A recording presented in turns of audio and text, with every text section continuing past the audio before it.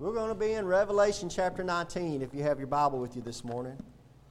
Revelation chapter 19, I encourage you to follow along. I'm going to show you some verses out of the Bible that nobody talks about this morning. Revelation chapter 19. Revelation chapter 19. I'm going to show you some verses out of the Bible that nobody talks about. This is really, truly a good Father's Day message I'm bringing. You know, a Mother's Day, I try to bring a Mother's Day message. This is really, truly a good Father's Day message. It starts in Revelation chapter 19. The reason why I say that is, you know, you ladies and you husbands and wives, you understand what I'm saying? Y'all go to watch a movie or you want to watch a movie. The husband always wants to watch a movie that's got killing and bloods and guts and guns and knives and swords, and you want to watch the horses and the cats or the love stories and everything. This is a guns and a swords and a knives type of sermon right here. This will show you the truth about what Jesus Christ really is and what He's really about. This is another Jesus Christ that nobody talks about. The other side of Jesus Christ that nobody talks about. And it starts there in verse 11, Revelation chapter 19, verse 11. And I saw heaven opened up, and behold, a white horse, and he that sat upon him was called Faithful and True, and in righteousness he doth judge and make war. Now I want to point out that last Sunday I was preaching on John being raptured out into heaven and what John saw up in heaven and the marvelous things that John saw up in heaven. And one thing he realized that there's nobody worthy to open up that sealed book. They couldn't find a person, and all of a sudden, behold, the Lamb that was slain appeared, Jesus Christ, and He was the only one worthy to open up that book. And when I closed out last Sunday, He was opening up that book, and all H-E-L-L was breaking forth on earth. It was a time of tribulation, great tribulation. Jesus Christ said if God didn't shorten those times, there wouldn't be one soul left on this earth. It was so horrible. And now we come to the close of that. And at the close of that tribulation, when the earth's at its darkest hour, when the darkness is on the earth, you can't see anything, all the death, the mutilation, everything's happening. Well, the Antichrist, he decides he's going to get his army together, and the Antichrist and all the world, they get an army together, and here comes Jesus Christ. Verse 11, here He comes, He's on a white horse, and it says His eyes were as a flame of fire, verse 12, and on His head were many crowns. And He had a name written that no man knew but He Himself. And He was clothed with a vesture dipped in blood. And His name is called the Word of God. And the armies which were in heaven followed Him upon white horses, clothed in fine linen, white and clean. That's you and I. That's us following. The armies of heaven following Jesus Christ as He comes forth to make war. Verse 15. And out of His mouth goeth a sharp sword, that with it He should smite the nations, and He shall rule them with a rod of iron. And He treadeth the winepress of the fierceness and wrath of Almighty God. Wow.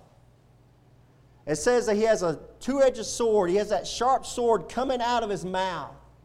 What is that? What does that represent? That represents the power of Jesus Christ's words. The same Jesus Christ that most men and women know about, the same Jesus Christ that would go through this earth and say, "Be ye healed, be ye healed, rise." He told Lazarus, "Come forth, Lazarus," raising the dead. Oh, He did all these wonderful things with His very words. This same Jesus, when He comes back, those words are going to be a sharp sword coming out of His mouth.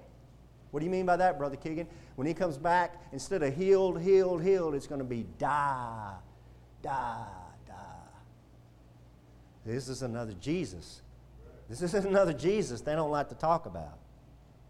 And I want to point out at the end of verse 15, very important set of scripture words there that we're going to focus on all through this morning. And He treadeth the winepress of the fierceness and wrath of Almighty God. Amen. Remember that. Verse 16, and He hath on His vesture and on His thigh a name written, King of Kings and Lord of Lords. All capital letters. That's who He is. King of Kings and Lord of Lords. And I saw an angel standing in the sun, and he cried with a loud voice, saying to all the fowls that fly in the midst of heaven, all the buzzards, all the eagles, come and gather yourselves together unto the supper of the great God. Well, there's God inviting somebody to supper. It ain't the supper you want. It's a supper for buzzards. Amen. Verse 18, and that ye may eat the flesh of kings, and the flesh of captains, and the flesh of mighty men, and the flesh of horses, and of them that sit on them, and the flesh of all men, both free and bond, both small and great. Presidents of this earth, kings of this earth, senators, governors, mayors, the poor man that's just living out in the street, everybody laying out there getting feasted on by the buzzards. Amen. This is the same Jesus Christ. Amen. And the angel says, hey, gather together. You're going to have a big feast. There's going to be a lot of people to eat on. Verse 19, and I saw the beast and the kings of the earth, that beast is the Antichrist, and their armies gathered together to make war against him that sat on the horse and against his army. And the beast was taken, that's the Antichrist, and with him the false prophet that wrought miracles before him, with which he deceived them that had received the mark of the beast, and them that worshipped his image. Let me stop there. See that word deceived? There's a lot of that going on right now.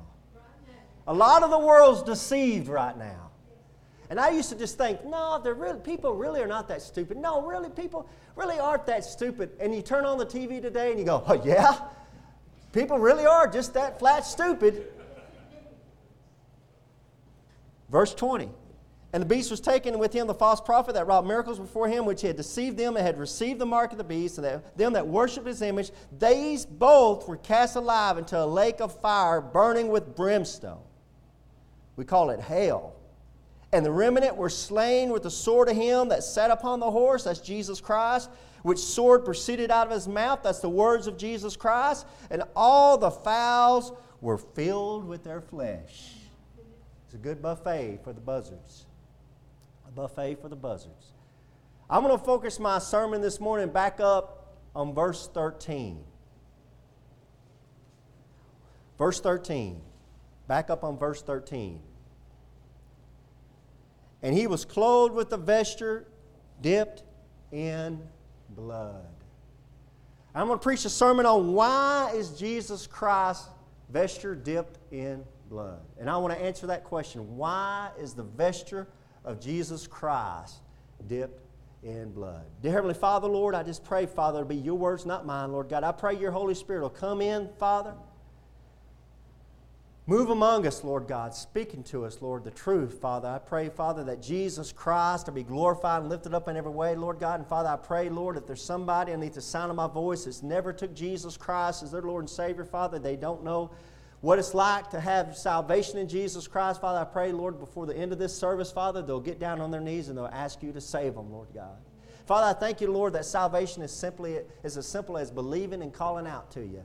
Father, I thank you for that, Lord. And Father, I pray, Lord God, that this will be evident to us, this will be real to us, Lord God, and that when we leave this church, Father, we'll live our life knowing that this is about to take place and believing it. In Jesus Christ's holy name I pray. Amen.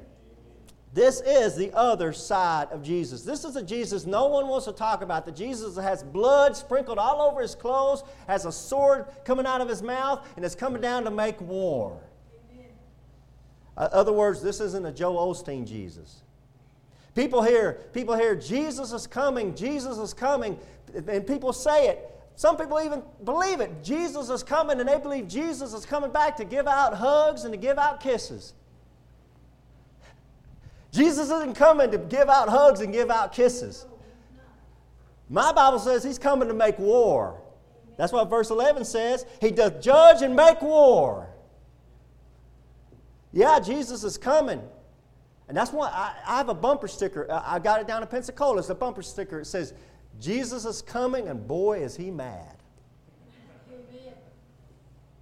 I hope they get it.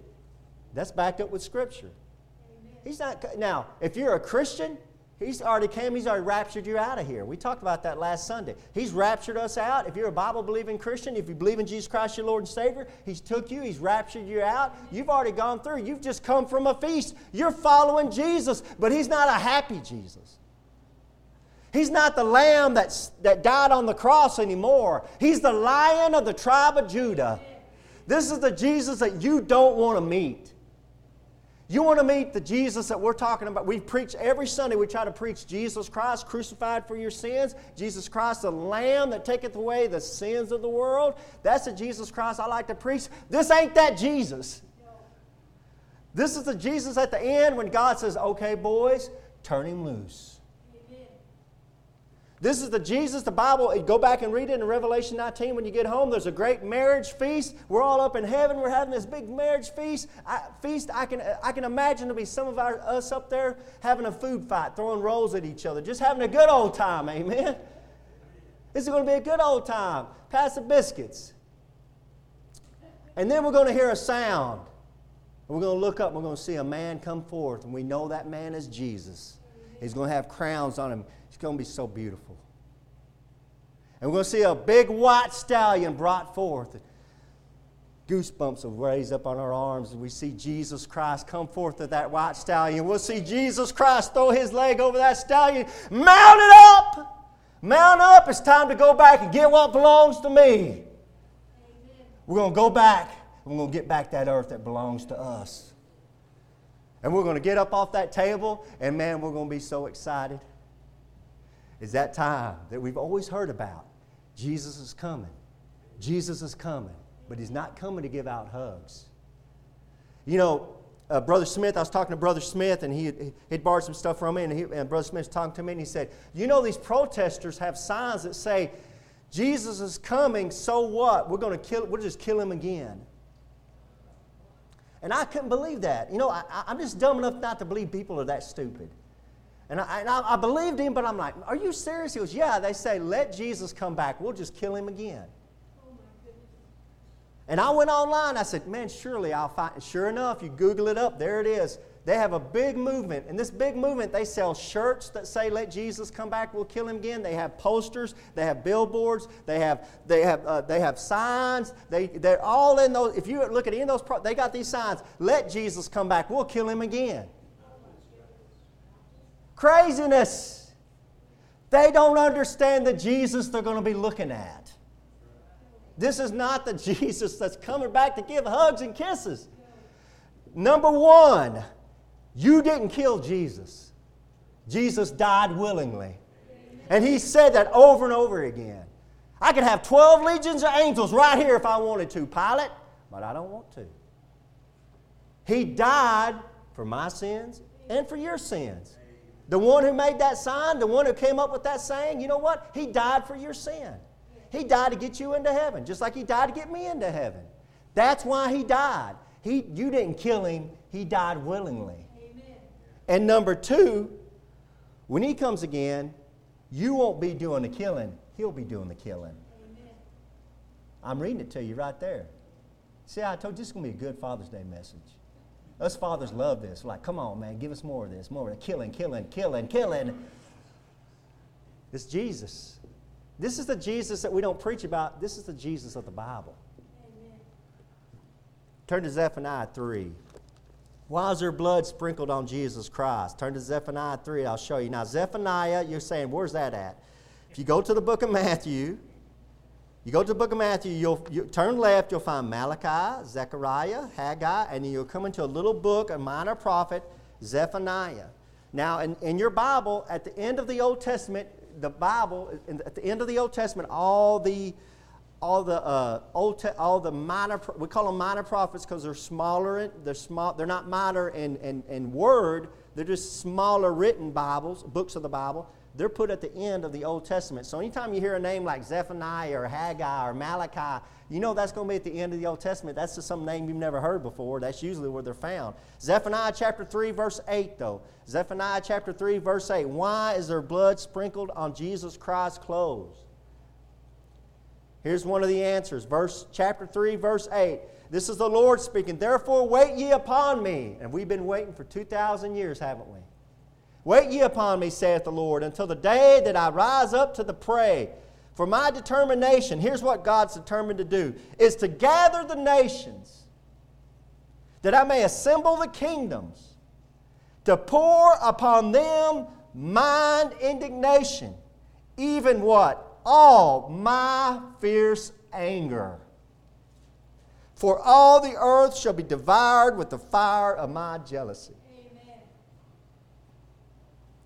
The reason why there's blood sprinkled on Jesus Christ is because God's gathered all the nations together to pour His wrath out on them.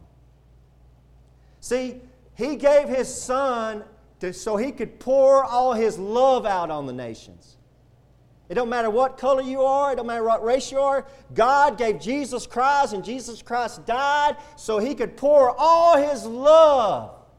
For God so loved the world that He gave His only begotten Son. Nobody took His Son from Him. He gave Him. All His love is poured out on the world right now. But there's coming a time all His anger is going to be poured out on the world. There's always a flip side to every coin. Always. That's why it's happening. He's gathering them together. He's gathering them together. So in the 1900s, they started the League of Nations. Then that evolved into the United Nations. Now we see here as the United Nations, over 200-something nations in the United Nations. God's gathering them together. He's gathering them together. Why would He do that? Because He wants to pour His wrath out on them. I'm reading it to you. Are you reading it with me? Joel chapter 3. Continue with me. Joel chapter 3. Go to the left, to the left, to the left, to the left, left, left, to the left. Go to the left. If you can find Daniel, you'll find Daniel and then Hosea, and then you'll find Joel.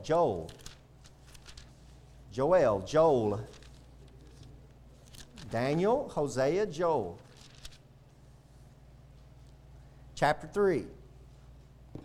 Here's another prophecy. Now, notice this was written 2,800 years ago. This is 2,800 years ago. This is written down. Here we are in the year 2020 reading this.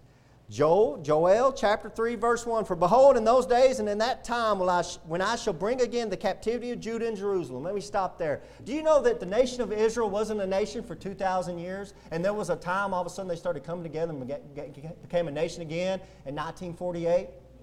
Oh, that Bible's full of errors. That Bible, you can't believe that Bible. Are you crazy? That Bible's right ahead of us. And he said, in that time, that's the time you're living in, brothers. That time right now. Verse 2, I will also gather ALL nations. Now, when I first read this 20-something years ago, I thought, not America. The land of the free, the home of the brave. Not America, not the United States. Dun, dun, dun, dun, dun, dun, dun, dun. We love God. We love Christ. Look what we're doing. Look how wonderful a nation we are. Ha, ha, ha.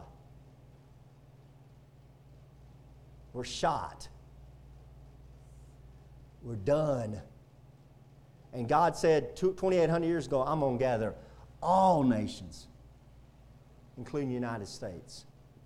To do what? And we'll bring them down into the valley of Jehoshaphat. Jehoshaphat means Jehovah hath judged. And will plead with them there for my people. Who's God's people? Israel, the Jew. My people, and from my heritage Israel. There's the answer to my question. That's Israel. Whom they have scattered among the nations, and they did it for 2,000 years, and parted my land. Amen. What's God's land according to the Word of God? It's Israel. Not the Muslim, not the Jew. The Jew gets that land because it's God's land and He gives it to him. You understand how that works?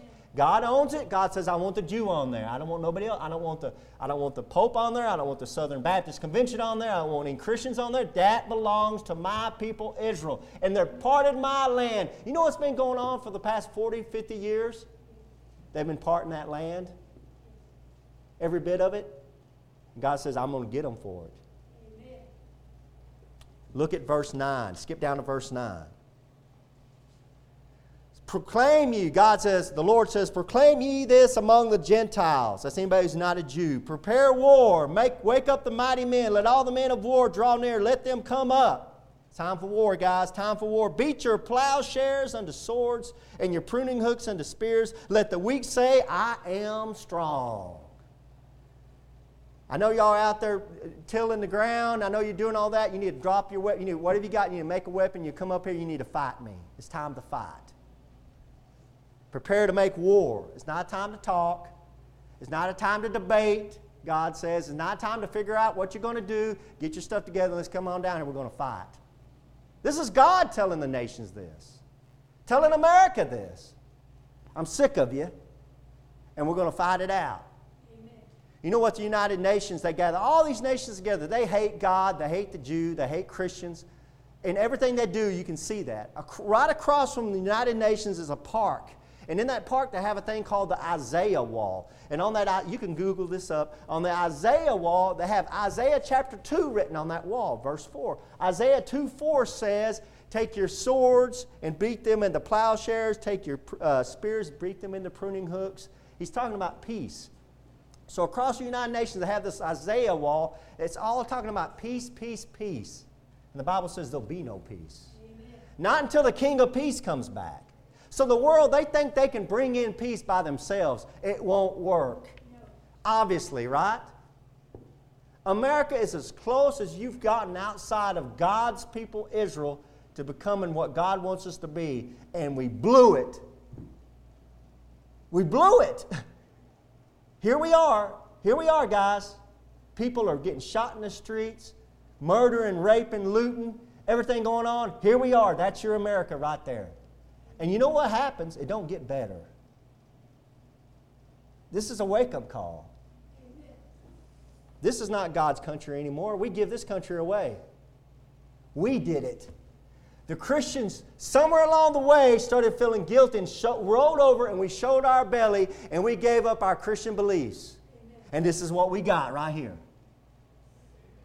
We got it. Hey, you can't blame the heathens. We voted these people in.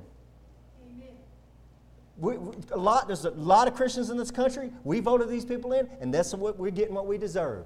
Can you imagine somebody like Biden, Joe Biden, running this country? Have you listened to him? He's got Alzheimer's. They put up an ad. Every time I watch YouTube, his ad, they think I want to vote Biden, I guess. They put his ad up there. And he's going, I would appreciate you vote for me. And I'm like, they couldn't record a better message than that? I mean, that's the best one they got? God says, that's the one you deserve. That's the leader you deserve. And we deserve Trump. And a lot of y'all think, oh, that's the greatest thing we have. No, we deserve him. And we deserve Obama. We deserve everything we get. Amen. We need to repent, but we're not going to repent. No. And God says, you know what? I'm sick of you. I've had it up to here to you. Everybody get ready. I'm coming in to make war. Prepare yourself. Verse 11, assemble yourselves and come up, all ye heathen. Gather yourselves together round about. Thither cause thy mighty ones come down, O Lord. Let the heathen be awakened. Come up to the valley of Jehoshaphat, for there will I sit to judge all the heathen round about. Look at verse 13. Put ye in the sickle, for the harvest is ripe. Come, get you down, for the press is full. The fats overflow, for their wickedness is great.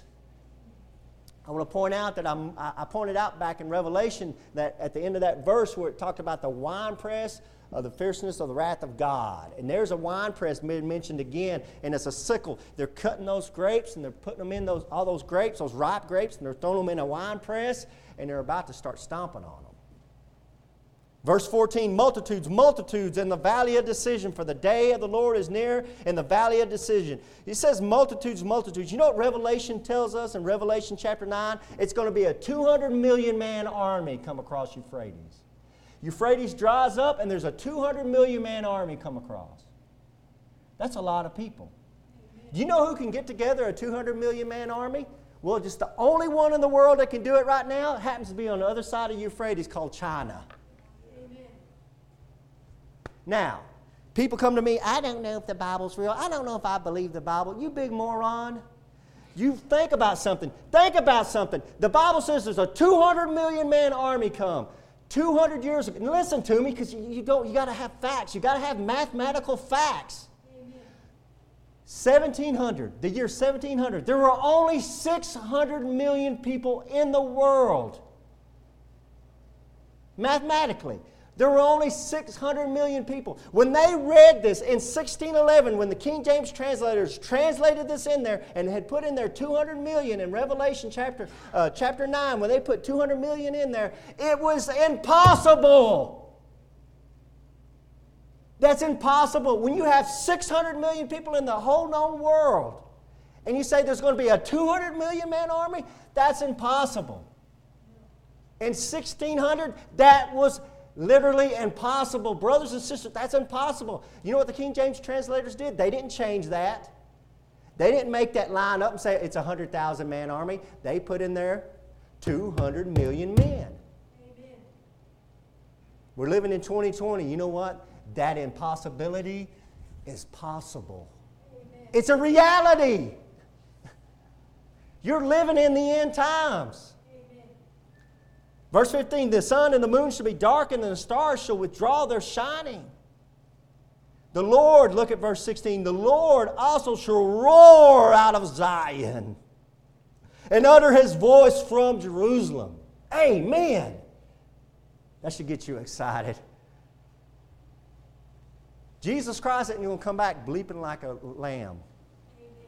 Bah, bah, bah. Jesus Christ is coming back as the King of Kings, Lord of Lords, as a lion. And your Bible says right there in verse 16, the Lord also shall roar out of Zion. They say you can hear a lion roaring from miles away. And the heavens and the earth shall shake, but the Lord will be the hope of His people and the strength of the children of Israel. Israel. Israel. This is a time of Jacob's trouble. It's all about Israel. The Christian's up in heaven right now. Look at Revelation 16. Turn to Revelation 16. We're going to go back to Revelation 16. Go back to Revelation. Revelation 16. Yes. Why is Jesus Christ's clothes covered in blood? Well, He's gathered all the nations together. There's a lot of people gathered together. And they're gathered together to the battle of Armageddon. Revelation 16, verse 12. And the sixth angel poured out his vial upon the great river Euphrates, and the water thereof was dried up, that the way of the kings of the east might be prepared. The way of the kings of the east of the Euphrates, that would be Russia, that would be China. Guess who's been doing war games together since 2003? You guessed it, Russia and China. They can assemble a 200 million man army very easily, right now. And that Euphrates dries up. Guess what happened in the late 1900s, late 1990s? Turkey built a dam right on the Euphrates. Caused a big uproar. Why did it cause an uproar? Because Turkey, which is up there north of on the Euphrates, they can shut that dam off, and guess what will happen to that Euphrates? It'll dry up. Amen. That's a coincidence, Pastor? Yeah, that's a coincidence. Unless you're a Bible believer, then you know it's the truth. Amen. Coming true, just like it's written in your Bible. Verse 13. And I saw 3 unclean spirits like frogs come out of the mouth of the dragon. That's Satan. Out of the mouth of the beast. That's the Antichrist. And out of the mouth of the false prophet. That's the unholy trinity. The dragon, the Father. The Antichrist, the Son. The false prophet. The false Holy Spirit. Unholy Spirit. That's the unholy trinity right there. But it says it's unclean spirits like frogs are just bouncing out. That's how these spirits look. Verse 14. For they are the spirits of devils working miracles. Anybody who has a phone, a tablet, a computer, a TV that turns on the TV today, turns on any kind of news, can see unclean spirits working and can see the spirits of devils working in America today. Amen. It's the devil working. Unclean spirits. Oh, Pastor, you're so old-fashioned. You believe in demons. You believe in unclean spirits. Yeah, I believe in it. I see it on TV practically every day. The way people act. That's not God's Holy Spirit working on people. Whose spirit is it? It's that kind of spirit right there. The spirits of devils. Working miracles which go forth unto the kings of earth of the whole world to gather them to the battle of that great day of God Almighty. Verse 15, Behold, I come as a thief. Blessed is he that watcheth and keepeth his garments, lest he walk naked and they see his shame. This is going to come all of a sudden. Jesus Christ is going to come like a thief in the night. They're not going to see it coming. All of a sudden, crack, here comes that army right out of heaven, just like we read in Revelation 19. Verse 16, And he gathered them together into a place called in the Hebrew tongue Armageddon. Armageddon. Armageddon means Mount of Megiddo. Megiddo. And Megiddo means hill of the crowded. Hill of the crowded. So there's going to be a lot of people. The Bible says 200 million men there in Revelation 9. So this battle, Jesus Christ has blood on his garments because he's gathered the nations together. And he's come down to this battle to make war. And that's what happens in war. Blood is shed. Blood is shed. See, there was a spiritual war that took place 2,000 years ago on a hill called Calvary. There was a war for mine and your soul. And blood had to be shed. And there's a man that says, I'm your friend. Because no greater love is a man than this, that he lays down his life for his friends. And he got on the cross and he died for mine and your sins. Amen. He shed his blood. And now the other side of this coin is, now there's a physical battle. The spiritual battle took place. Jesus shed his blood. Now the physical battle takes place. Now somebody else is going to shed their blood. Amen. And it's not going to be Jesus. Look at Revelation 14. Revelation 14. Turn back a couple of chapters. Revelation 14:18.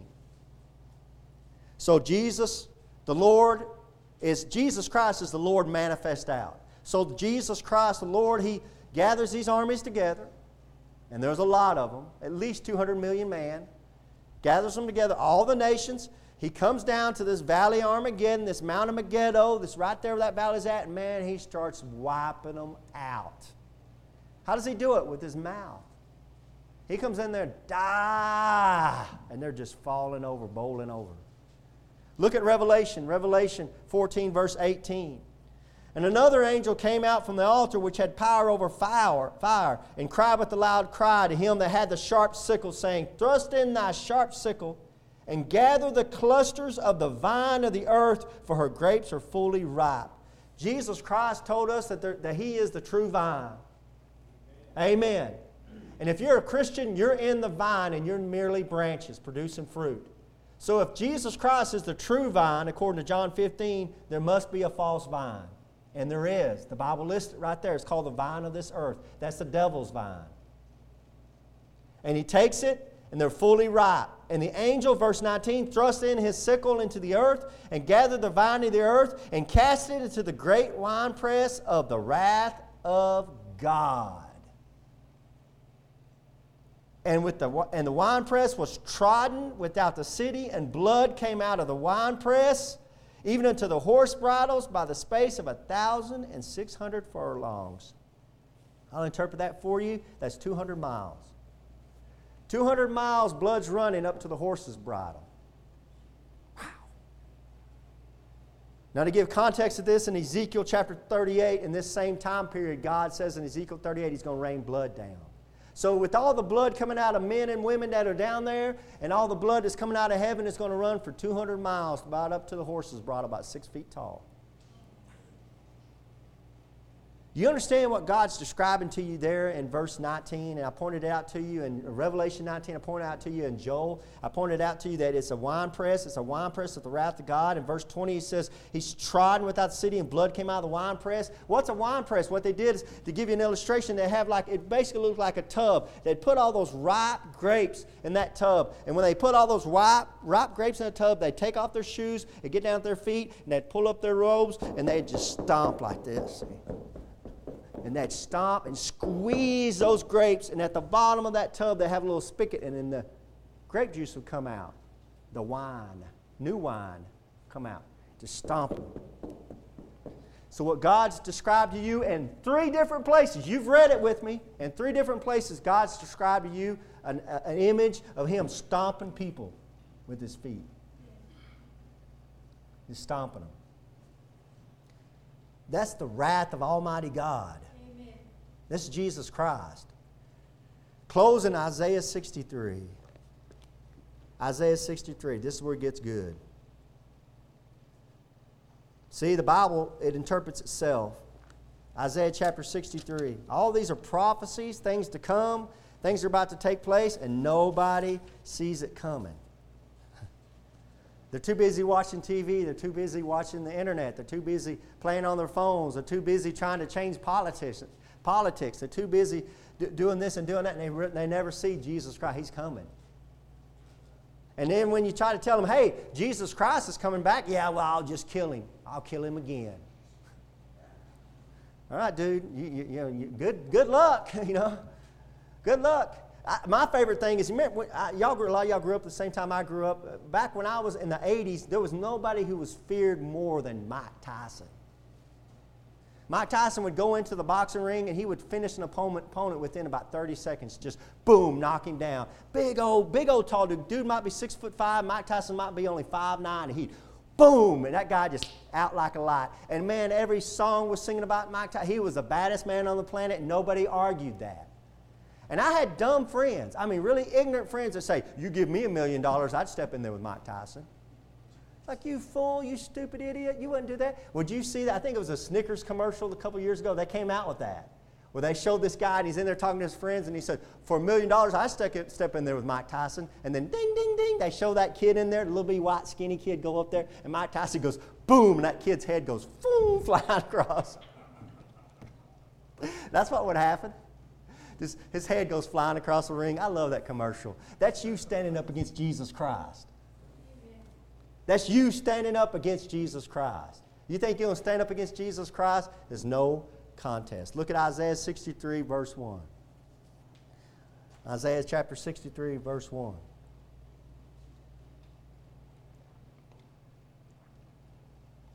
Here's the answer to that question. Why is there blood on Jesus Christ's clothes?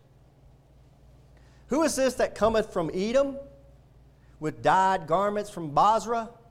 This that is glorious in his apparel, traveling in the greatness of his strength? I that speak in righteousness, mighty to save. That's Jesus Christ. What you have going on there is some inferences to the path of him coming into Jerusalem before he goes to the battle of Armageddon. That's what all these inferences are. It's him. That's Jesus Christ. Look at verse 2.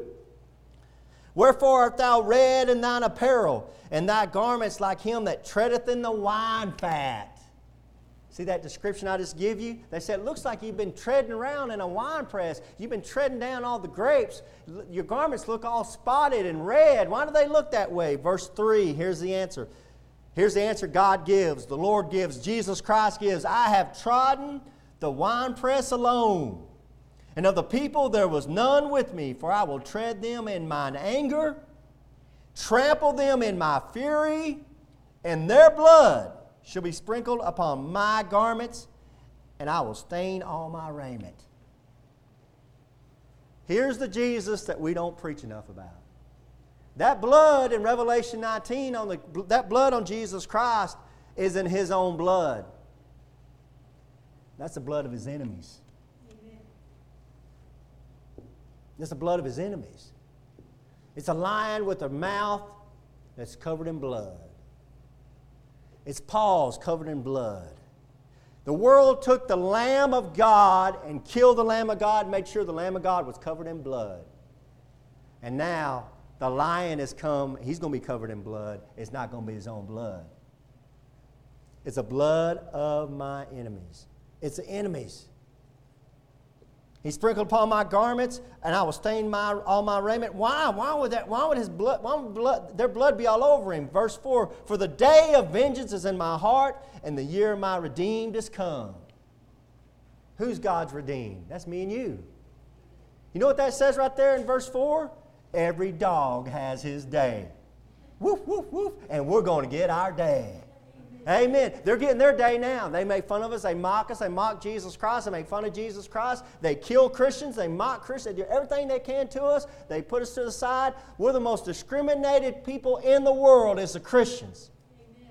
It don't matter what race you are. If you're a Christian, you're discriminated against. And nobody cares about you. But there's a day coming they will. This is that day. Verse 4. It's the day and the year of my redeemed is come. Verse 5, and I looked, and there was none to help, and I wondered that there was none to uphold. Therefore mine own arm brought my salvation unto me, and my fury, it upheld me. That's somebody who's furious. Verse 6, and I will tread down the people in mine anger, and make them drunk in my fury, and I will bring down their strength to the earth. Amen. That's a Jesus Christ I don't want to run into. Mad, and angry, and furious. Blood covered, he's covered in blood, sprinkled all over him because he's been killing so many people. That's a Jesus that's come to make war. Amen. The Lord our God, he is a God of war. But look at the very next verse. Very curious. Now look at the very next verse, guys. Read it with me. Y'all read it with me. Y'all reading it? I will mention the loving kindness of the Lord. And what kind of nonsense is that? You're reading for 6, 7 verses high. He's trampling people out. Their blood's all over him. Furious anger, anger, anger. I will mention the loving kindness of the Lord. See that verse 7? I will mention the loving kindness of the Lord. That sounds like nonsense, doesn't it? Look, and the praises of the Lord, according to all that the Lord hath bestowed on us, and the great goodness toward the house of Israel, which he hath bestowed on them according to his mercies, and according to the multitude of his loving kindnesses. Don't sound like much loving kindness going on there. He's stomping on people. He's furious with people. See, that's what people don't get. They think that God's all love. And God is love. But He's not all love. You can't have all love without hating the thing that wants to kill what you love. Some people don't get that. If you really, really love somebody, you really, really love something, you're going to hate that thing that tries to destroy what you love. And if you're on this side and you're getting loved by God, it's all the loving kindnesses, it's all the mercies, it's all the great goodnesses because of verse 8. It's all because of verse 8. It's the most important verse out of all of these. For he said, surely there are my people, children that will not lie. So he was their, capital S, Savior. He's either your Savior or He's your enemy. That's it. I mean, just boil it down for you. I boil it down for you. Either Jesus Christ is your Savior, He's your King of kings and Lord of lords, or He's your enemy. Amen. And He's coming after you, and He's going to get you. He that believeth on the Son hath eternal life. He that believeth not, the wrath of God abideth on him. Amen. What wrath is that? You've been reading it with me for about 40 minutes. Tough. Woo! Tough, tough, tough. Here's the great truth, and I'll close with this. Here's the great truth. You can either have your blood sprinkled on Jesus and have all His fury and anger, or you can let Jesus put His blood on you and you'll have all His kindnesses, loving kindness, His goodness, and His mercy. It's all about blood. It's blood from the beginning of Genesis to the end of Revelation. It's about your blood and His blood. You're either going to let Him put His blood on you and you'll get saved, or your blood's going to be sprinkled on Him when He comes back to take back what belongs to Him. You'll be in His way. He's going to take back what belongs to Him. It's your choice. You either receive the love and grace offered now, or you get God's anger later on. I can't plead with you enough to take the precious blood of Jesus Christ. You say, well, I don't, and I had people say this to me, well, I don't like a God like that. I don't like a God like that. Well, let me tell you something. He's God. You understand what I'm saying? He can do what He wants to do.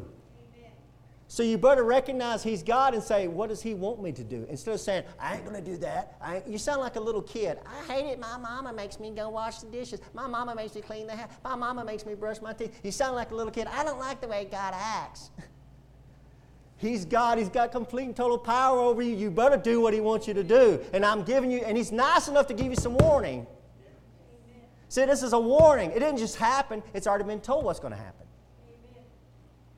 Here's a choice. Get out of it.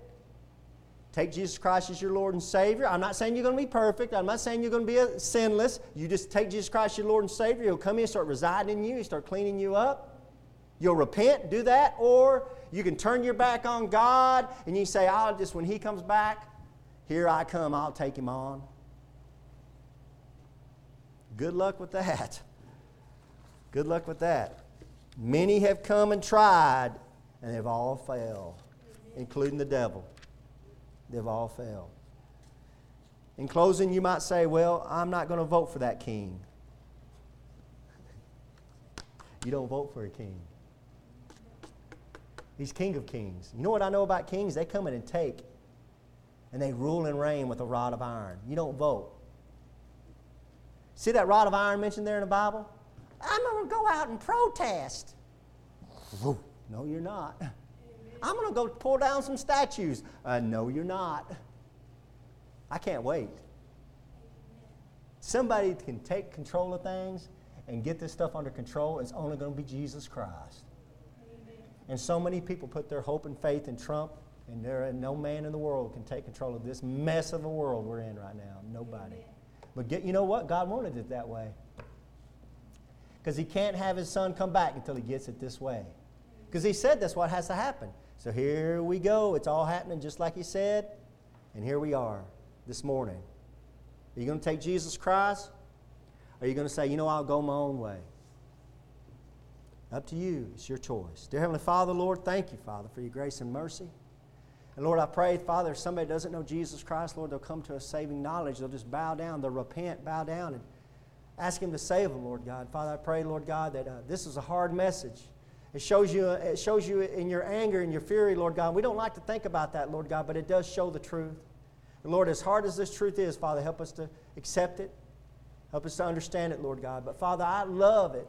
I love it that I grew up without really a father, Lord God, and you're my heavenly Father.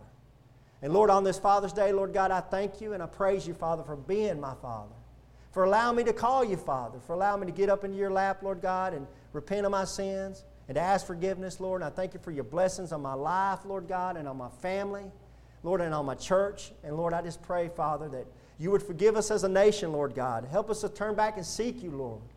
That you might give us a little bit more time to get the gospel truth out, Lord God. But if it's your will, you just going to flush us down the toilet, Lord God, I pray you just flush us, Lord. Whatever it takes to get Jesus Christ to come back quicker, Lord, we're ready. We're ready and we're waiting for Jesus Christ. We'd love for Him to come right now, Lord. Right now, Lord. We love you and we're looking for you, Lord. There ain't much left in this world we love. We love you, Lord. We want you to come back. And I pray all this in the name of Jesus Christ. Amen. Amen. Hey, brother, what song are we going to sing? 384. So we all stand together. If you don't know Jesus Christ, come on down and get saved. The prayer altar is always open. Whatever you might need this morning, it's there for you. Whatever you do, don't leave those doors, because Jesus is coming soon. I believe with all my heart. He's coming soon. Hello, friends. This is Pastor Keegan Hall of Indian Gap Baptist Church of Indian Gap, Texas. If you'd like to contact us, you can do it at IndianGapBaptist.com. On the internet, it's IndianGapBaptist.com. But I have a question for you. If you died tonight, do you know if you would go to heaven? You know, if you're not sure, let me show you a few verses out of the Bible so you can know if you have eternal life. The Bible says in 1 John chapter 5, verse 13, "These things have I written unto you that believe on the name of the Son of God, that you may know that you have eternal life, and that you may believe on the name of the Son of God." So that verse tells us there that you can know you have eternal life. And I want to show you how you can know that. Jesus Christ talked in John chapter 3, verse 16, and most people have heard this verse. "For God so loved the world that He gave His only begotten Son, that whosoever believeth in Him should not perish, but have everlasting life."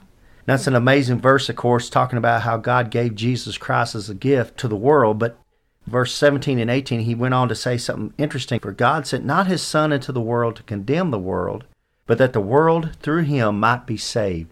So the whole reason Jesus Christ came into this world was to save you, and to save me and you. But in verse 18, he says something that's amazing. He says that he that believeth on Him is not condemned. He's stressing a faith. It's putting your faith into Jesus Christ. But he says there in verse 18, "But he that believeth not is condemned already, because he hath not believed in the name of the only begotten Son of God." So he says you're condemned already if you haven't believed in Jesus Christ. It's not like you're going to go to heaven and you're going to stand before God and you're going to have God put your good deeds on the scale and your bad deeds on the other side of the scale, and He's going to weigh it. And if you've been a good enough person down on this earth, that He'll let you into heaven. It doesn't work that way.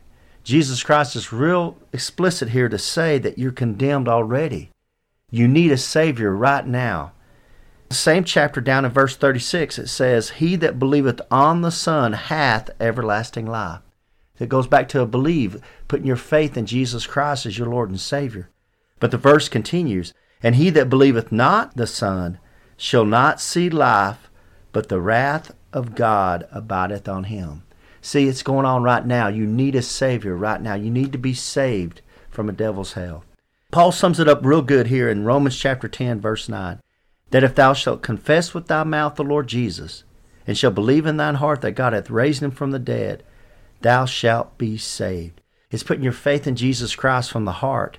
For with the heart man believeth unto righteousness, and then with the mouth confession is made unto salvation. It's very important to confess Jesus Christ because the mouth shows where the heart's at. And in verse 13 he sums it up, for whosoever shall call upon the name of the Lord shall be saved. So friends, as simple as just bowing your head and saying a prayer, something like this. Lord, I know I'm a sinner. I know you died on the cross for my sins. I believe you came up from the grave and are alive right now listening to me. I invite you into my heart to save me. Please save me, Lord Jesus. Amen. If you prayed something similar to that, we'd love to hear from you. You can contact us at IndianGapBaptist.com. And God bless you, and until next time. Casting all your care upon Him.